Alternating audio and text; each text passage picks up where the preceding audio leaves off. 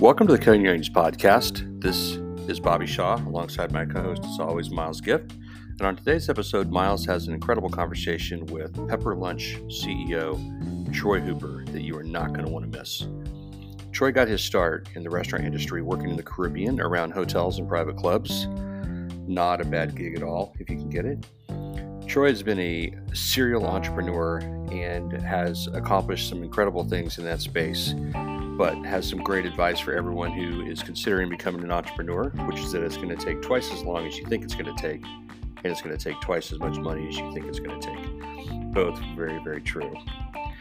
Troy is now the CEO of Pepper Lunch, which is a 30-year-old Japanese hot plate concept, and it's gaining some incredible traction here in the States, as it's already a huge hit internationally. And we can't wait to try it here on the Cutting Onions podcast. We also have plans to get together with Troy sometime in Los Angeles or in Vegas over 3 or 4 old fashions to continue this amazing conversation. So without any further delay, here's the conversation between Myles and Pepper Lunch CEO Troy Hooper. We'll see you on the other side. Welcome to the Cutting Onions podcast. I am Myles Gift. I am here with Troy Hooper today, CEO of Pepper Lunch. Bobby is on hiatus, doing whatever Bobby does on a beautiful Thursday morning in the fall. But we are happy and excited to have Troy on board. We've been working on getting him on for a couple of weeks to hear his story and find out all about the exciting things that Pepper Lunch is doing out there in the West and abroad. So Troy, welcome aboard. Thanks, Myles. Glad to be here. Been looking forward to this for some time. So as you may know, Cutting Onions is really focused on a couple of things, right? Culture and how that fits into the restaurant, and then really the story. We like to say, our good friend Jay Timms tells us it's not a destination, it's a direction. So as we go through, we really like to tell the story of how you got to where you are currently and some of the trials and tribulations that you faced along the way and how you overcame them. And so if you would, just tell us a little bit about you. Yeah, my story starts that I was born into this industry. My father owned a couple of construction companies, and one division of that focused on commercial, and he loved bars and nightclubs and restaurants. And in the 70s and 80s, there was a really unique sort of growth of bar culture and hangout culture and things like that. And so I literally grew up on a construction site of a bar, restaurant, or nightclub until I was in my late teens, literally every day after school. Every weekend, at least on Saturday, definitely all summer long. So, I grew up in this business, and in part, I didn't want to go into the construction side because when you grow up in it, you're kind of like, I want to do something else. But I had an affinity for the business because not only did my dad like to build them, he really liked to hang out in them too. And so I spent a fair bit of time at happy hour. Fair enough. Yeah, so I actually at 17 went to culinary school. I got out of high school at 17. I went straight into culinary school, and I thought I wanted to be a chef and do that literally for a living. And at 17, what do you know? I did that all through. I continued my college career. I did that all through school. I ended up cooking a total of about 6 years. Made it to sous chef at a family Italian restaurant. Never went abroad. Never did the sort of the immersion culinary thing, but certainly got the basic skills and got some great experience, but realized that, I was really more interested in the entrepreneurial journey and more of the ownership kind of idea. And one day I want to own a restaurant, right? That's what everybody says. Right. Everybody.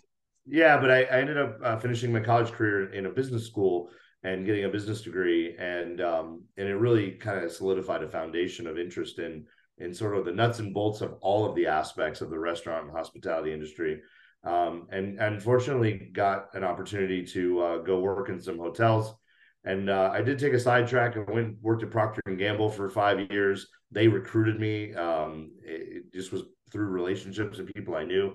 That was a great thing for me, though, because it gave me some diversity and some understanding of other business principles and leadership and sales techniques and people skills and things like that. But when I was done at Procter & Gamble, I came back to the hospitality industry and ended up working on opening or returning around, being a part of the management team to turn around some resorts in the Caribbean. I ended up spending 6 years in the Caribbean, or turning around a resort as part of a new ownership group, and then opening a new resort from the ground up under construction. And that really locked me in. I was dead set about being in this business, and so from there, I met a girl, happens to be my wife in the other room, getting my son off to school, and she's in the business as well as an executive in the hospitality industry on the hotel side.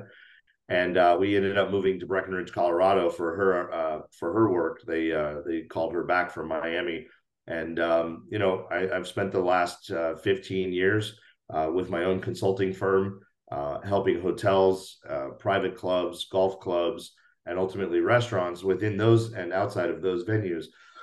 Excuse me. Build new concepts, reconceptualize venues, and come up with new brands, as well as help brands expand. And it's just been an absolute joy and a ride. I absolutely love what we do, and it's been an evolution, and that's all good, because I get bored kind of easy. I need new stuff. I need new interest. Right. So about 6 years ago, we spun off KRP, Kiwi Restaurant Partners, as just a restaurant division, just a group of people that my partner Mark had been doing this for years, and what he always did was emerging brand scaling services, helping founders with 3, 5, 10 stores who recognize that they've met the wall where their skills end, and they need help understanding what the next steps are and how to get from 10 to 20 or 20 to 50 or 50 to 1,000. Absolutely. Right? So we built an entire consulting firm around that. We recruited some phenomenal C-suite partners to join that team. And so we have this immense brain trust of executives who've all run 200, 250 plus size organizations from the ground up at the executive suite. And we have a great team of support staff that all specialize in different areas of this business. And so really there's no challenge or no opportunity we can't take advantage of and be a part of that growth model. But we really bring a C-suite to the table, and we help our founder groups and our operating groups upskill themselves, roadmap and strategize how they want to get from where they are to where they need to go. And then we just bring all the tools and resources to the table. Really, we don't just tell them what to do. We actually do a tremendous amount of the work with and for them. But we bring all the partners to the table to accelerate their opportunity for growth in the business. So that's my whole career in about 2 minutes. Well, it's fantastic. And I'll make sure that we get contact information for you, because that's kind of what we specialize, right? Is that restaurateur out there that is growing and trying to scale and comes into issues, and what are the resources? Who can they turn to for advice or help? And sometimes it's just a what did you do when, kind of conversation. Yeah, for sure. So it's fantastic. And I was looking back, kind of through your history, and I thought you were perfect for us as a community because of that. You've done both, right? You've been the entrepreneur out there growing, and so you've got those trials and tribulations, and I kind of want to get into that in a minute. But then you're CEO of a brand, right? And so you're leading, and you can speak to culture and what you do on a daily basis.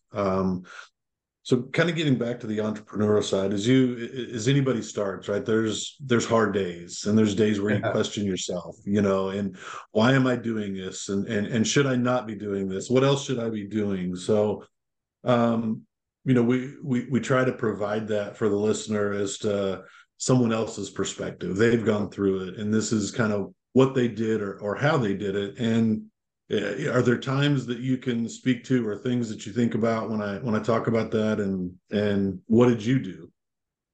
It's a long list. I'll say this. I've wanted to be an entrepreneur all my life, and it really comes from the fact that my grandfather owned his own plumbing business as a master plumber. My father owned multiple construction companies that specialize in different areas of that business.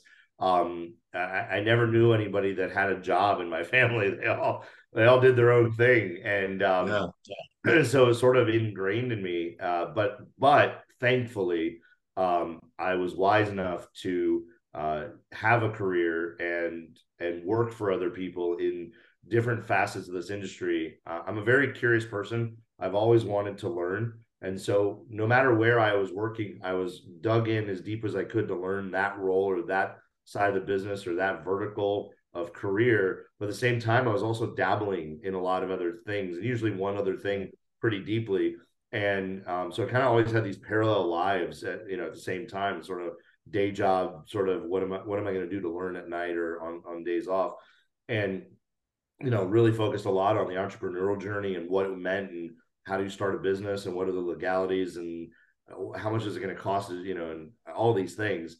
Entrepreneurship is really hard. I think a lot of people make it look really easy and make it sound really easy. And, Yeah. Part of that is selling yourself and selling your business and your idea and what you're working on. Because, if you go into a room and talk about how hard it is and how long it's taking and people that you're trying to attract to invest or trying to attract as customers or trying to attract as employees aren't going to have confidence in you if you're talking about the hard stuff, right? So you really suck all that stuff in, and you got to have people to talk to about it. I'm very fortunate. I have a spouse who is outrageously patient and understanding. And because we're in the same industry, we can certainly relate to each other on the sort of the topic of it. But she's somebody who never wants to own anything, try that at all, right? Like she loves the stability and loves leading other people and having an organization and all these kinds of things. But I've encouraged her several times. Oh, babe, you should do this on your own. You should do that on your own. She's like, no, thank you. I'm good. Yeah.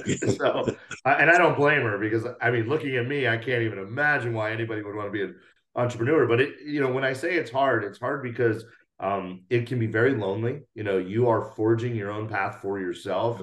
All of the responsibility is on you. There is nobody to blame. There is no, if they only gave me more money or gave me more employees or gave me more resources, it's you. You have to get those things. And most entrepreneurs are not sitting on millions of dollars the day they start their business, right? Where most of us are bootstrapping this very, very small at the beginning. And I'll say this: it's sort of like building a house. It's going to take twice as long and cost twice as much money. If anybody wants to have a takeaway about entrepreneurship, for me, it's probably taken 3 times as long and 10 times as much money to make it happen. But it takes a long time to get traction and get recognition and get trust in all those elements of investors / partners / customers / employee. And so, it's that's my punchline is plan for it to be a journey, not a destination. It's not glamorous. Very few people succeed, I would say. And being an entrepreneur in the hospitality restaurant business, is a pretty uniquely hard spot. But if you put in the time, and I've put in 31 years, if you put in the time and you absolutely love it and you're passionate about it and you are excited, to help other people or be a part of these journeys with other people or your own journey with whatever you're building, then there's always something to do, and it's never the same thing. And there's a lot of reward in it when you look back on where you've come from. I think one thing about entrepreneurs I'll leave it with is we're always looking at the next thing, growth, bigger, more stable, more verticals, more profit centers. How do I get here, right? And I don't think a lot of entrepreneurs stop and look back. And if you just look back, 10 minutes, think about where you've come from since you created the thing you've started on this journey with, and be mindful of that, because if you don't look back and take some pride and take some solace and take some comfort that, oh my gosh, I've actually come a long way. It seems like it's taken forever because you've slogged it one step slowly at a time. You don't realize the thousands of steps you've actually taken so far. Well, and that's amazing because everything you just described is kind of what we're about, right? We probably, when you get on a podcast, they want to know what's next, the technology, where are you going with your company, and we want to do that. We want to take a time out and pause and look back, because your story has so much value, and those moments, and I've said it on this podcast where I was sitting in a dark parking lot as a franchisee in St. Joseph, Missouri, and it's about 1 in the morning, and like I said, appropriately enough, all the lights in the parking lot were out, and I'm sitting in this dark parking lot, and I can't make payroll, and I can't pay for the food that's supposed to come, and in those moments, you're thinking, what am I going to do when the sun comes up? Like you're praying for the sun not to come up, and so if looking back, it was there in this journey kind of a light bulb moment where you feel like you're struggling,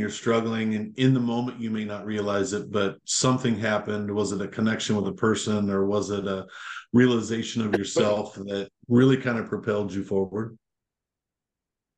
Um, I don't know how I have accumulated such an incredible community of support. Because the answer to your question is there's no one person moment or time other than my wife. I will say absolutely there have been many times where, hey, are you going to make any money? I mean, we're We're living going to kind of contribute to lean over this. here, Yeah, You keep saying it's around the corner, it's around the yeah. corner. Hey, it's just around the next corner.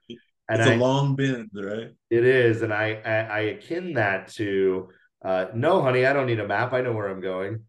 You know, Yeah. Oh, it's yeah. just like, are you sure you didn't miss the turn back there? There's a pretty good job you turned down right over there. Do you want to go back and take that? So I have to say my wife is that motivating factor who made it okay for me to continue to take the risk, to continue to not make any money when we all knew that I could go out and make a very healthy living and a comfortable living Mhm. for us. And especially as we started to work on having a family, and so the timing was really good because things started to do a lot better right around the time we got pregnant with our son. So it was kind of like, I got this, babe, we're good, we're gonna be okay, Yeah. I promise. Yeah. But yeah, I mean, that those are the pivotal moments. Is those moments are always going to be there, and it doesn't matter how successful you are or where you are in your journey or where you think you've gotten to, you're going to come up against that wall again. You're going to hit that fork in the road again, and every time it's going to feel like that first time. I think it does for me. Of, Yeah. do I go forward? Do I go left? Do I right? Do I go back? And sometimes taking 2 steps back to go 20 steps forward is the answer, right? And I've done all of these things, Yes. Yeah. many of them blindly, many of them completely unsure of what the next thing would be. But you know, back to being a lonely road, it's a very lonely road, and it's a very personal road, and you have a lot of moments of introspection of, does this make sense? Is this ever going to work? Am I doing the right thing? Is this even where I want to be going?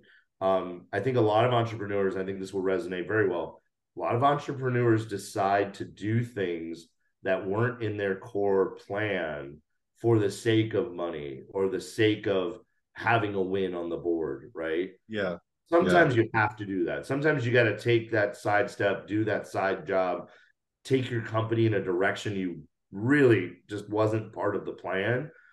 And my concern and what I see a lot of entrepreneurs do is they stay on that road because it gets comfortable. Oh, Yeah. wow, okay, we're making money, we're making traction, we're getting customers, things are happening, right? We're selling products, we're selling services, but all the while going, yeah, but I really wanted to make it work over there. That's the road I really want to be on.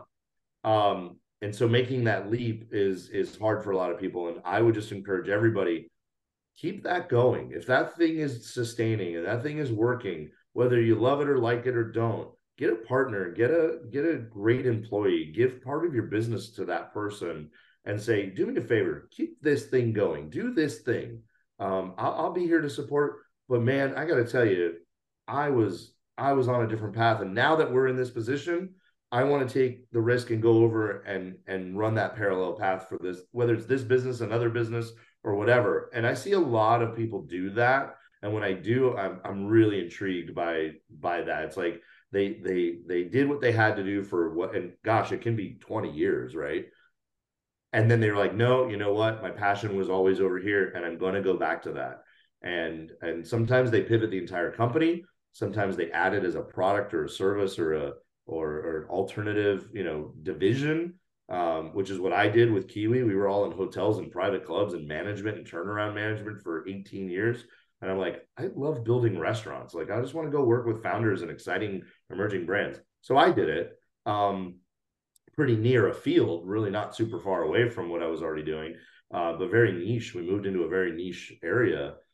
So I would just encourage people, one, you're going to hit these walls. You're going to hit these forks in the road. There is no right answer. Listen to Gary Vee. I've been listening to Gary Vee since 2017.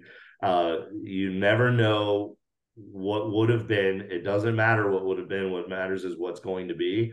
And stay as true to your heart as you can, because you don't want to turn back and regret that you took the easy road or the road that was given to you, and it took you away from the journey you were on, no matter how hard that journey was going to be. Because when you climb that mountain, and I don't climb mountains, I don't like altitude, I don't like climbing, hiking.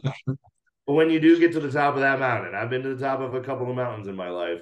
Boy, it feels amazing when you know the work you put in to get there. Yeah. And I want to get into Pepper Lunch here in just a second, but you touched on something that I want to leave this conversation with, is that perception, of success, or perception that it's easy, and people are afraid to appear vulnerable or turn to someone for help. And you've got a great support structure. I happen to be the same. My wife's amazing. I can talk to her about anything and lay it all out there, for her. But kind of talk about that, if you would, for just a second, on that piece of the journey as well, and how to navigate that sometimes. Yeah, the answer, and as soon as you started talking, I knew where you were going and where I was going to go with this. The answer is mentorship. You have to have mentorship. You have to ask other people to join your journey and be a part of helping you. And that can take a lot of forms, but I will tell you, it starts with, if you want to run faster than you run today, go start running with people who run faster than you, right? And the adage can be used with money. It can be used with all forms of success, all forms of education, etc. If you want to accelerate your success, you're not going to do it alone. There's not enough Google. There's not enough YouTube. There's not enough podcasts. You don't have enough time, right? Yeah. And that's actually how we gave birth to Kiwi Restaurant Partners. Hey, you could do this on your own, and you probably will do this on your own. We can accelerate it, cut the cost, make you more successful, faster, make this an easier path for you. How would you like that, right? Like, that's as simple as it gets. And so I would say it starts with looking up to people, following people, listening to people, paying attention to what they're doing, not what they're saying. Watch what they're doing, not what they're saying. Ask for help. Like Jim Myles, very, very well-known legend in our industry.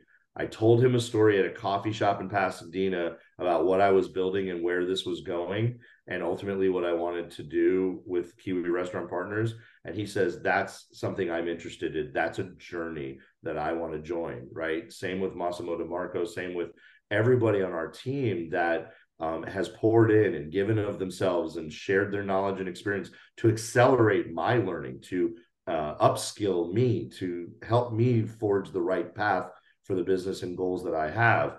You have to ask for help. And the only way you're going to do that is if you tell everybody what you want to do. Tell everybody what you're trying to do. Tell everybody what you're building. Share freely.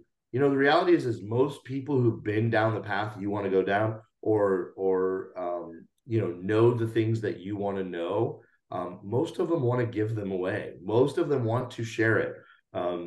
Is it going to cost you a quarter of 1% of your business or 1% of your business? Is it going to cost you, a flight and a dinner? Whatever, it doesn't matter. the value prop there is well beyond the cost of time and money and resources to take advantage of it. So the more people you tell about what you're trying to do and what you're trying to accomplish, the more people you'll find that resonate with the goal or the path or just with you. And it really ends up being the person, not the business that they're interested in. People invest in people. People want 100%. To help people.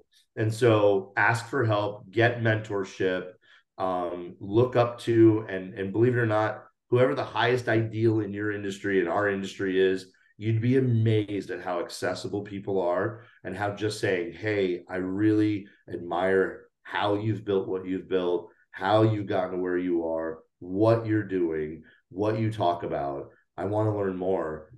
Can I have a half an hour? Can I buy you a coffee? You would be amazed how many people would say, yeah, that sounds great. Let's go have a chat.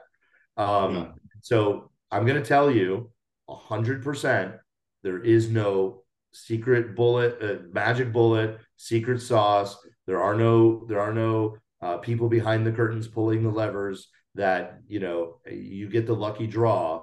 The answer is the unlock is people, community, and support. Ask for help, give back, give selflessly, and the returns on that, you can call it karma, you can call it the universe, you can call it goodwill. I don't care what you call it. It absolutely works. It is the unlock to success. Amazing advice. And here at the podcast, we like to have that over bourbon, not coffee, but that's fine. I'm good with that. Hey, what's even better is a bottle of wine, because it's almost like one of those time keepers that you have until that bottle of wine's gone. So it buys you a good hour at least, right? Yeah, a bottle of bourbon would be a much different conversation than a bottle of wine. The result of that might be a little different. So talk to us a little bit about Pepper Lunch. I live in Vegas, up by Red Rock. So okay. I'm in St. Louis currently, but headed home the end of the month, and I am going by the restaurant. I'm going to have my first meal at Pepper Lunch, and we'll talk about it here on the podcast about how it was, and I'm looking forward to it. So tell us a little bit about what you're doing and what you've got going on over there. Yeah, so Pepper Lunch, most people will be surprised to hear that Pepper Lunch is 30 years old in 2024. We have 508 locations in 15 countries. We open about 5 stores a month in Asia today. We're in Western countries like Australia with 11 stores. We've been in the United States for 5.5 years. We have 5 stores in the continental United States and 1 in Guam, with a second one opening in Guam soon. And we have a store in Vancouver, Canada as well. So we've been here a while, and we call that the proof of concept period, where we proved in 3 states and really 6 markets that this concept was viable in the Western market, not only an Asian concept in an Asian market. And it's done really, really well. I was brought in early this year, been involved in talking with and working with them for almost a year now. Last October, we got involved at the KRP level, and they hired our company to help them sort of forge a plan to grow here in the United States, because they had had a master franchisee that just wasn't growing as fast as they'd like to see the concept grow in the United States. So they asked for our help, and ultimately it resulted in me accepting the role as the parent company or the holding company CEO role here in North America, and the co-CEO role of the brand worldwide. And that was really to help, as we do, not only grow the United States and bring that knowledge and resources and experience and those connections, but also to export those learnings and those lessons and those tools and resources to the brand worldwide, really to sort of redevelop or revitalize the brand as a globally connected entity. So for those that don't know, Pepper Lunch is a wholly authentic Japanese hot plate concept. And what does that mean? It means we take raw ingredients, rice, vegetables, and proteins, and we put them on a 500-degree iron plate that allows you to sizzle your way to any end result that you like with your meal. You can add sauces and spices and stir it and cook it however you like. akin to, say, a Korean barbecue or yakitori or other ideas, but we don't have a cooking implement in the table. It really is truly a fast casual. We call it experiential fast casual. You come in, you order from a kiosk or a counter person and cashier, and you sit down in about 3 to 5 minutes. We bring you this sizzling hot plate of food, and you get to experiment and play with flavors. It's truly a multi-sensory, all senses experience, from sound and sight and effervescence and smell and temperature. It's a very hot fork of food every time. But it's also very familiar. It's teriyaki and curry and steak and the beef pepper rice, which is our number one seller, and the product we were built on is just sliced beef with rice and vegetables, and you can do it with or without any sauces, which is great. So just a real culinary immersive experience that you can get in and out for 20 minutes for $20. So compared to many other ways to have a great experiential dining meal, we are fast, affordable, very high quality ingredients, and just as Instagram worthy as you can imagine. And I've never seen somebody go there for the first time. They're not taking a picture, taking a photo, taking pictures of each other with the plate. It's just very visually, interesting and attractive as well.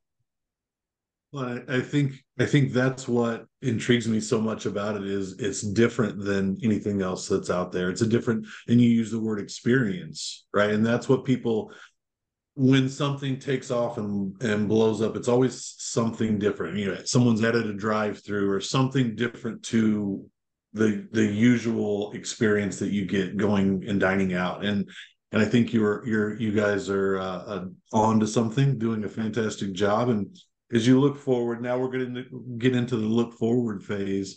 What's next for you guys, into 2024 and beyond? Yeah, it's really a multifaceted plan. We're running on multiple rails here at the same time. The first and foremost highest goal is to add units via great franchise partnerships. We are working with only experienced multi-unit operators who have real depth of experience, not only in the restaurant business and the franchisee business, but also in the market and where they are, that they're experts because they have multiple restaurants, maybe multiple brands that they run in those markets. That gives us a real advantage to speed as well as quality. It really ensures that we're working with folks that understand the importance of maintaining the brand standards and elevating the brand's position and execution, as well as having that experience and infrastructure to grow quickly. So right now we're in sales mode. We started offering franchises officially July 7th. We intend to end this year with 55 stores committed to in the United States. We'll turn on Canada mid next year probably, where we're getting a lot of inquiries from Canada as well. So that's sort of phase one or sort of journey one. The other is, as we've established and we've spent the last good part of the year focused on establishing and improving the supply chain, renegotiating for our franchise partners, not only for price, but availability and quality. We're doing a lot of inspection of our existing supply chain and also consideration of alternatives and additional vendors in the space. And for me, one of the more exciting pieces of it is innovation around the brand, understanding the brand and being true to the brand's core values and history, but also understanding what the consumer today and tomorrow wants.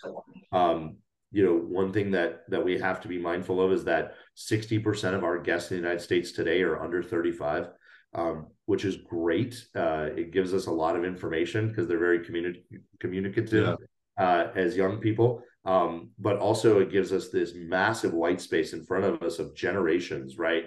If they're enjoying it in their teens and 20s and early 30s, when they start to have families, then we'll start to see that sort of transition to sort of the next generation of customers at scale. So I'm really excited about that. And so along that vein, we're doing a lot of consideration around product development and new product innovation. And so what does that mean for us? We're actually shrinking our menu to make it more consolidated and simple and easier to understand, and have a few less redundancy choices.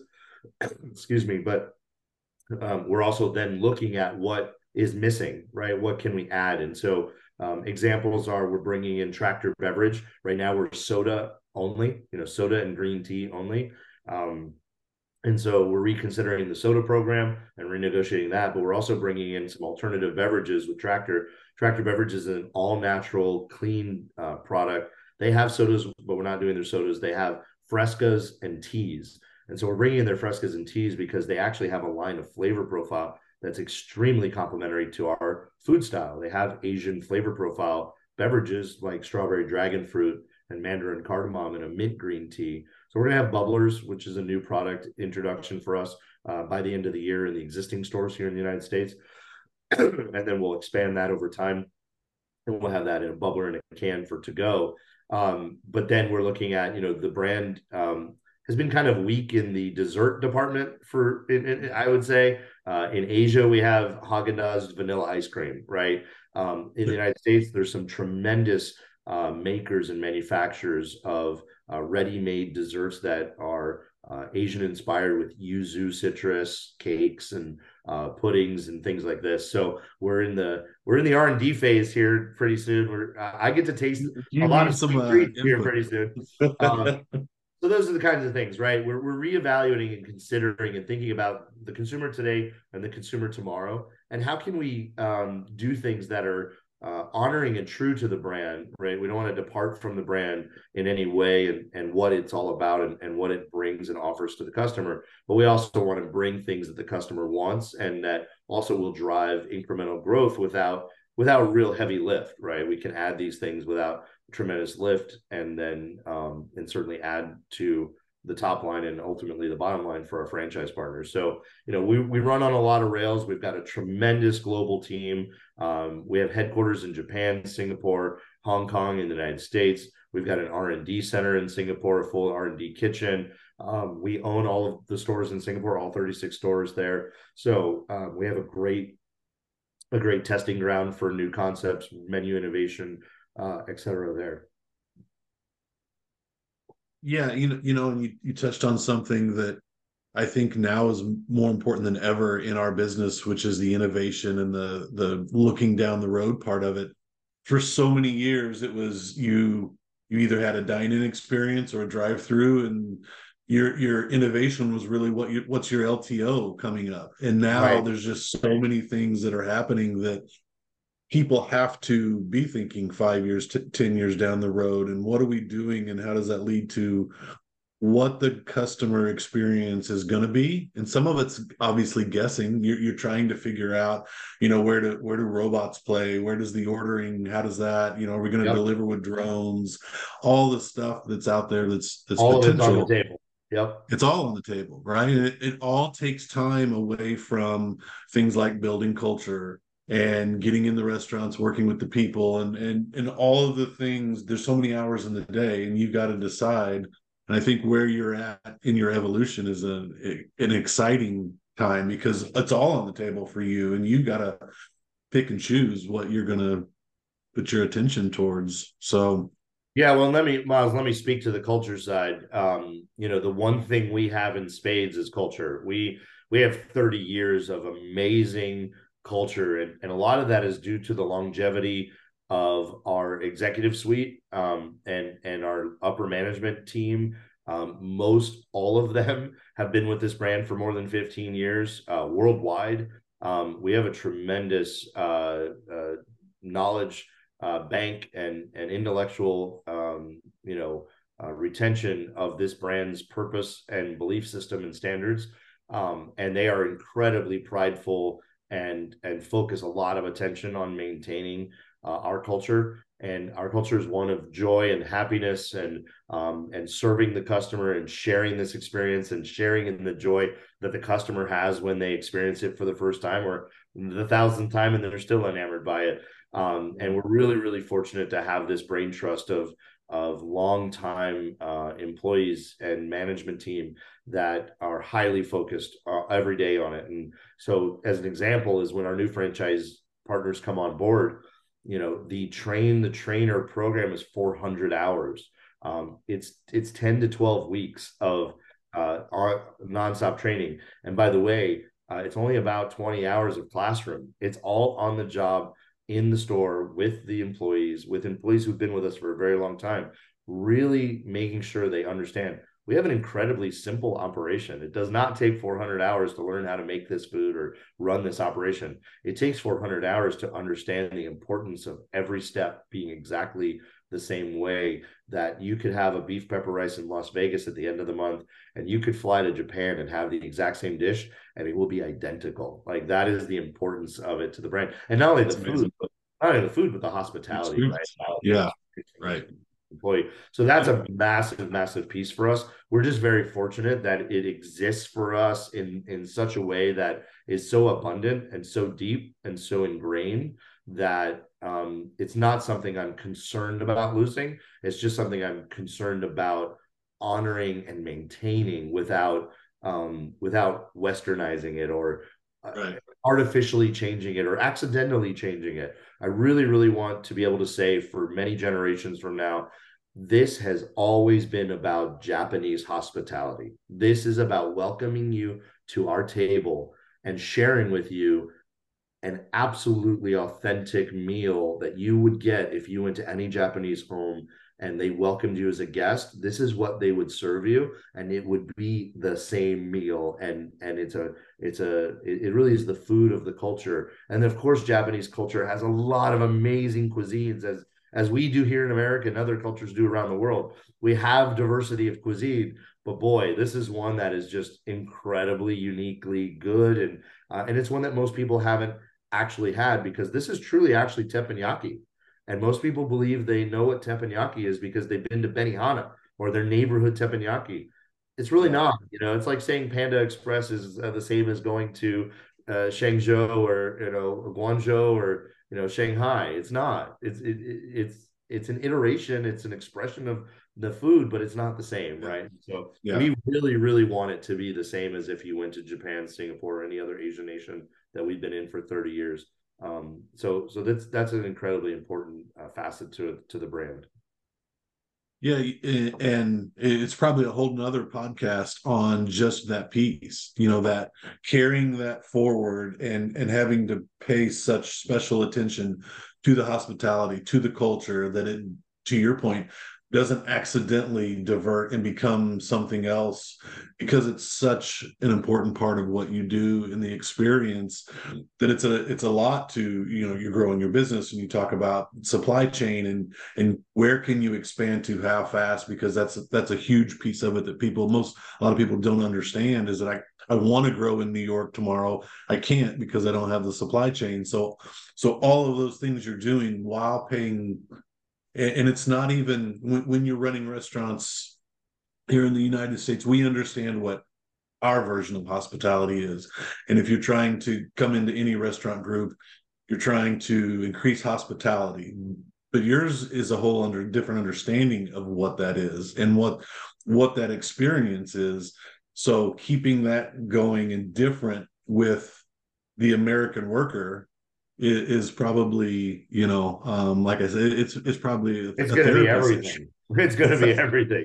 And I'm really impressed. I'll call out my US franchisee with 5 stores. Really impressed. I spend a lot of time in those stores. We're doing the discovery days and sharing, meeting folks like yourself. Any chance I get, I want to meet folks in the restaurant and share this experience with them.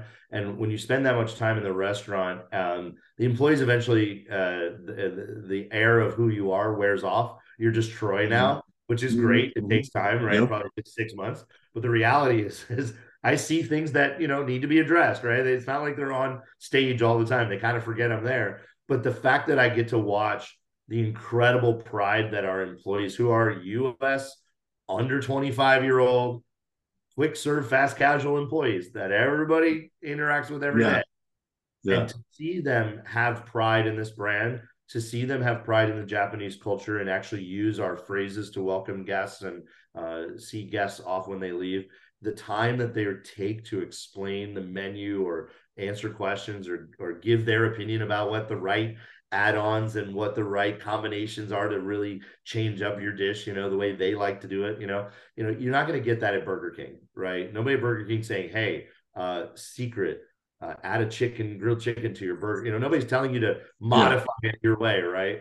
And so that's a real fascinating thing. And that's, again, 5 years. Luckily, our US franchisee is also our Australian franchisee. So they had 12 plus years experience with our brand before they came to the US. So that has translated well. So we have this base here that we can point to and use as inspiration, right, for our new franchise group. But the reality is we have to understand it from the top down. So to that point, my partner Mark is in Singapore this week for an entire week.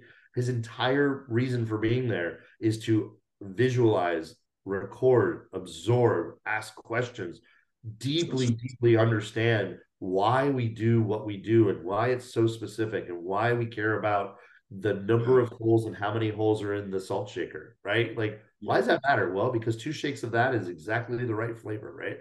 And I've spent a lot of time in Asia, and I'm going to spend several weeks there before the end of the year again. And again, it's just about every decision we make and everything we bring to the table, every suggestion we bring to the table, that we understand how that relates to the legacy of the brand, how it relates to furthering the brand while also maintaining the brand promise and the brand's legacy that we want to so carefully take care of.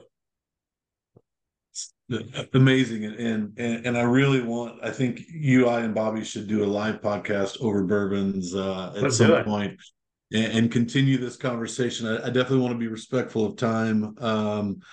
But Troy, thank you so much for coming on. As I wrap this up, you said you're living in Oxnard now, so in the LA area.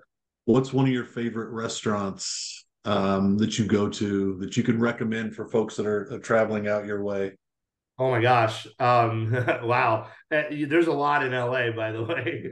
I have a TikTok collection that's probably 150 restaurants long. Fantastic. I would say this. I'm kind of a pizza aficionado. So there's a lot of great pizza in LA, which most people would go, are you out of your mind? What are you talking about? Chris Bianco is here with Bianco Pizzeria in downtown. He's the only James Beard award-winning pizza chef in the country from Phoenix. He's here. So if you're in downtown LA, Chris Bianco's Pizzeria. If you're in the sort of tourist zone of LA, which, the La Brea area where we have lots of museums and theaters and things, right next door to all those is Apollonia's. It's a Detroit style pizza. It's open from 4:30 to like 8:30, 4 days a week. Like, it's one of these cult class. You got to get there and you got to know what you're doing when you get there and get in line. But Apollonia's Pizza. And if you're in Hollywood, the world famous Pizzeria da Michele, it's Lentica Pizzeria da Michele. Really cool environment, really cool hidden little spot. Really great place to hang out and do some people watching and have the classic Neapolitan pie from Naples. So I got pizza on the brain apparently, and I said, okay, 3 spots.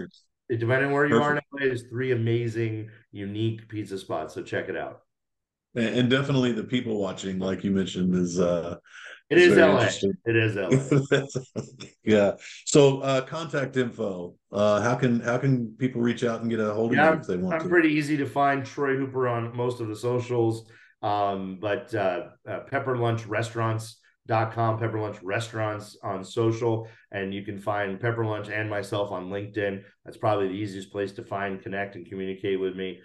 It's where I probably put the most content and keep things most up to date about what's going on, all things Kiwi, Troy, and Pepper Lunch. So check it out on LinkedIn.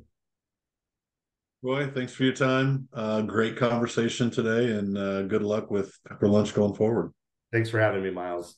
Appreciate it. Thanks, Troy. That was awesome. Great. That was amazing. That was very different. Yeah. Thank you. Yeah. Yeah.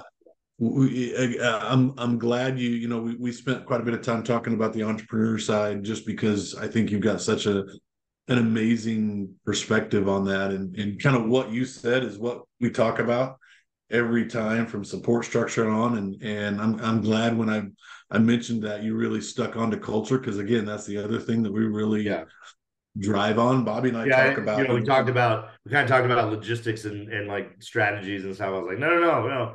Culture is a big deal. It's a really big deal to me. I spent most of my career in the turnaround business, walking into toxic, failing entities, right? Hotels, resorts, private clubs, whatever, and finding a way to change the tide, right? Turn the corner, make this a happy, positive place people want to be and want to work and do well at. And so it's all about people. If you don't understand that we're in the people business, that the food is just a vehicle for interacting with people. It's just a reason, just a reason to interact with people, that you're not in the right business. And it's obvious, restaurants fail that all they care about is the pennies, or all they care about is the food, or all they care about is the business, and they ignore the people, or they treat the people poorly. So the way to succeed in this business is people.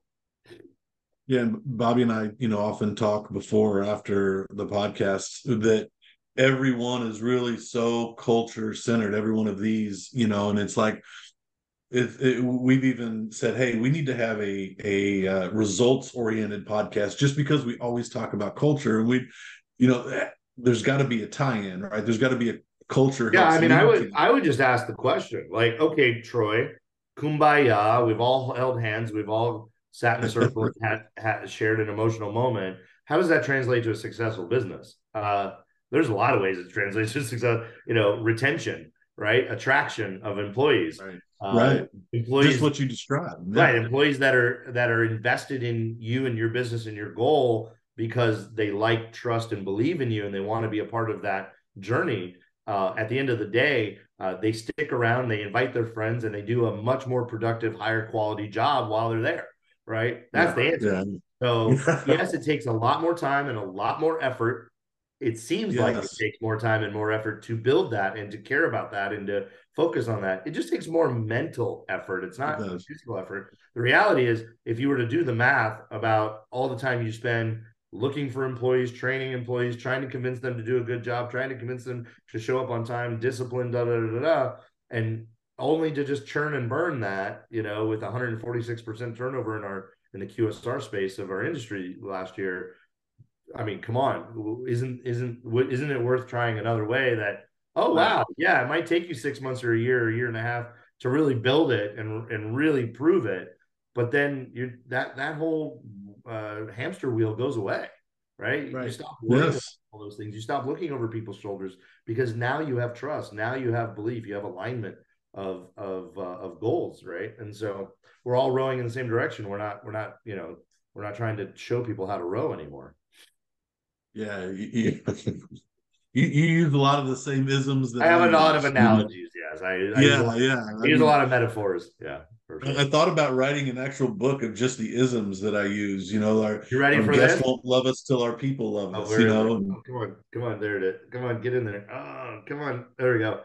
Friendly reminders. Scott Tatum. He's on TikTok. You don't even have to buy the book. Scott Tatum on TikTok. His entire channel is him hiking. He does like a daily gratitude hiker walk. It's him hiking, taking a selfie video that says friendly reminder. And then it's amazing lessons of life, short sentences. The world will knock you down enough. You don't need to do it yourself. Like, take care of yourself. Don't beat yourself up. Like, so many great things. And he made a book. He just put this book out. I bought a few of them to give out. But nice. You gotta have some isms in your life for sure. Yeah, and I've even got some of my folks now, as I'm new to what I'm doing currently, and gentle persuasions relentlessly applied. As I teach them how to go into coaching sessions or conversations, it's gentle persuasions. Don't beat them over the head, right? Like, you're gonna have to do that to make muscle memory, but you've got to be relentless. You've got to do it all the time until they get it.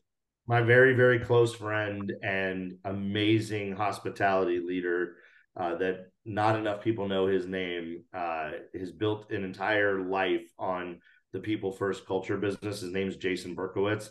And Jason, I use a line of Jason's all the time, which is constant gentle pressure. You have to apply constant gentle pressure. Those are the memes. Those are the jokes. Those are the metaphors. Those are analogies. Those are stories to get your point across, right?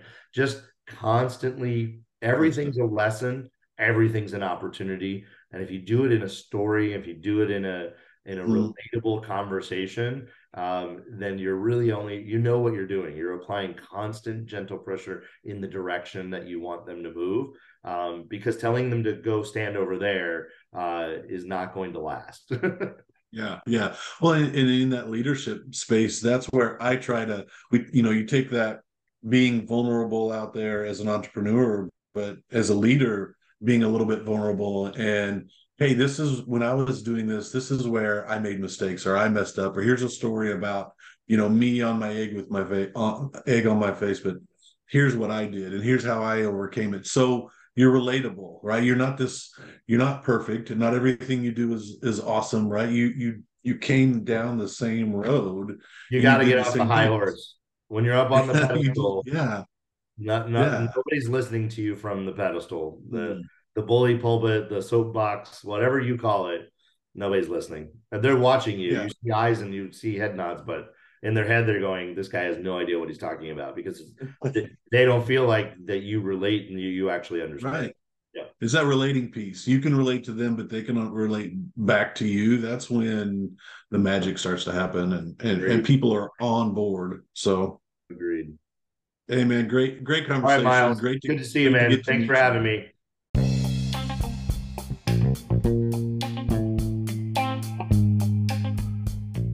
Thanks so much for joining us today on the Cutting Onions podcast for this great conversation with Pepper Lunch CEO Troy Hooper. We hope you enjoyed that as much as we did, and we look forward to continuing that conversation with Troy in the weeks to come. Thanks again for joining us. We hope you have a great week, and we'll see you back soon for another episode of the Cutting Onions podcast.